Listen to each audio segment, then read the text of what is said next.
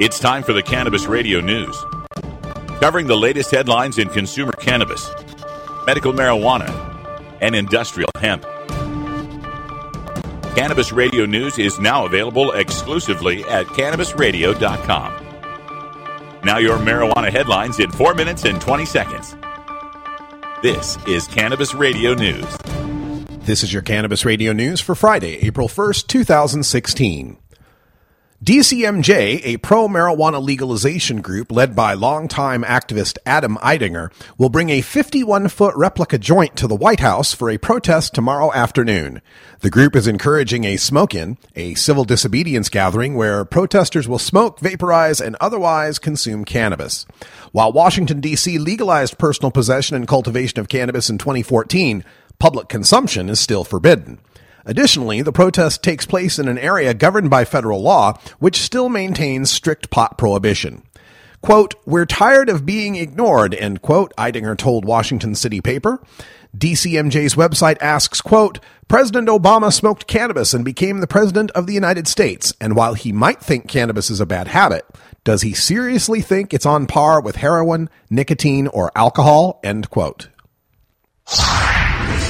An attempt to establish an unscientific 5 nanogram per milliliter DUID THC impaired driving limit has stalled in Maine. The Maine House unanimously voted to defeat a bill passed by the Senate to establish the so-called stone driving limit, mirroring a similar law in Washington state. The co-chairwoman of the Criminal Justice and Public Safety Committee confirms that the disagreement between the Senate and House effectively dooms this bill for at least 1 year. 17 states have laws setting limits on THC in the bloodstream while driving at between 1 and 5 nanograms per milliliter or at zero tolerance, where any amount confirms impairment. The National Highway Traffic Safety Administration has said that it is, quote, "inadvisable to try and predict effects based on blood THC concentrations alone," end quote. Legislators and citizens alike are attempting to place potency limits on marijuana products for adult consumers in Colorado. Representative Kathleen Conti is the sponsor of an amendment in House Bill 1261 that would establish a 15% THC potency limit on marijuana flowers and edible products, noting that, quote, "all the studies that have been done on THC levels have been done on THC levels between 2 and 8%, end quote. Representative Conti's bill would also mandate a warning label explaining that, quote, "the health impacts of marijuana with a THC potency above 10% are unknown," end quote, on all marijuana products. Meanwhile, two citizens named Ali Pruitt and Ron Castanga are proposing a ballot initiative to set a 16% limit on marijuana products with a warning label about marijuana risks, such as, quote, "birth defects and reduced brain development," end quote, to long-term addiction. Residents of Knox County, Tennessee may get the chance to vote on the issue of marijuana legalization this November. Stephen Cooper is the man behind 2 initiative questions that were approved for petitioning in this county of over 400,000 people centered on Knoxville, the state's 3rd largest city. The separate petitions ask residents to approve of the recreational use of marijuana and the medical use of marijuana.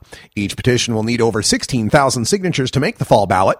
Even if passed, Tennessee state marijuana prohibition would render the measures ineffective. Vermonters for and against legalizing marijuana in Vermont are lining up at the State House to testify on whether the state should take that step. The House Judiciary and Government Operations Committees are taking testimony on a Senate-passed bill to legalize possession of up to an ounce of marijuana for people 21 and older. The House chamber is expected to be filled to capacity, and overflow areas have been set up with video hookups to the hearing in the State House cafeteria and a first-floor hearing room. House Judiciary Committee Chairwoman Maxine Grad, a Moortown Democrat, says her panel hopes to finish its work on the bill next week. She says it's unclear whether the panel will vote to support the measure.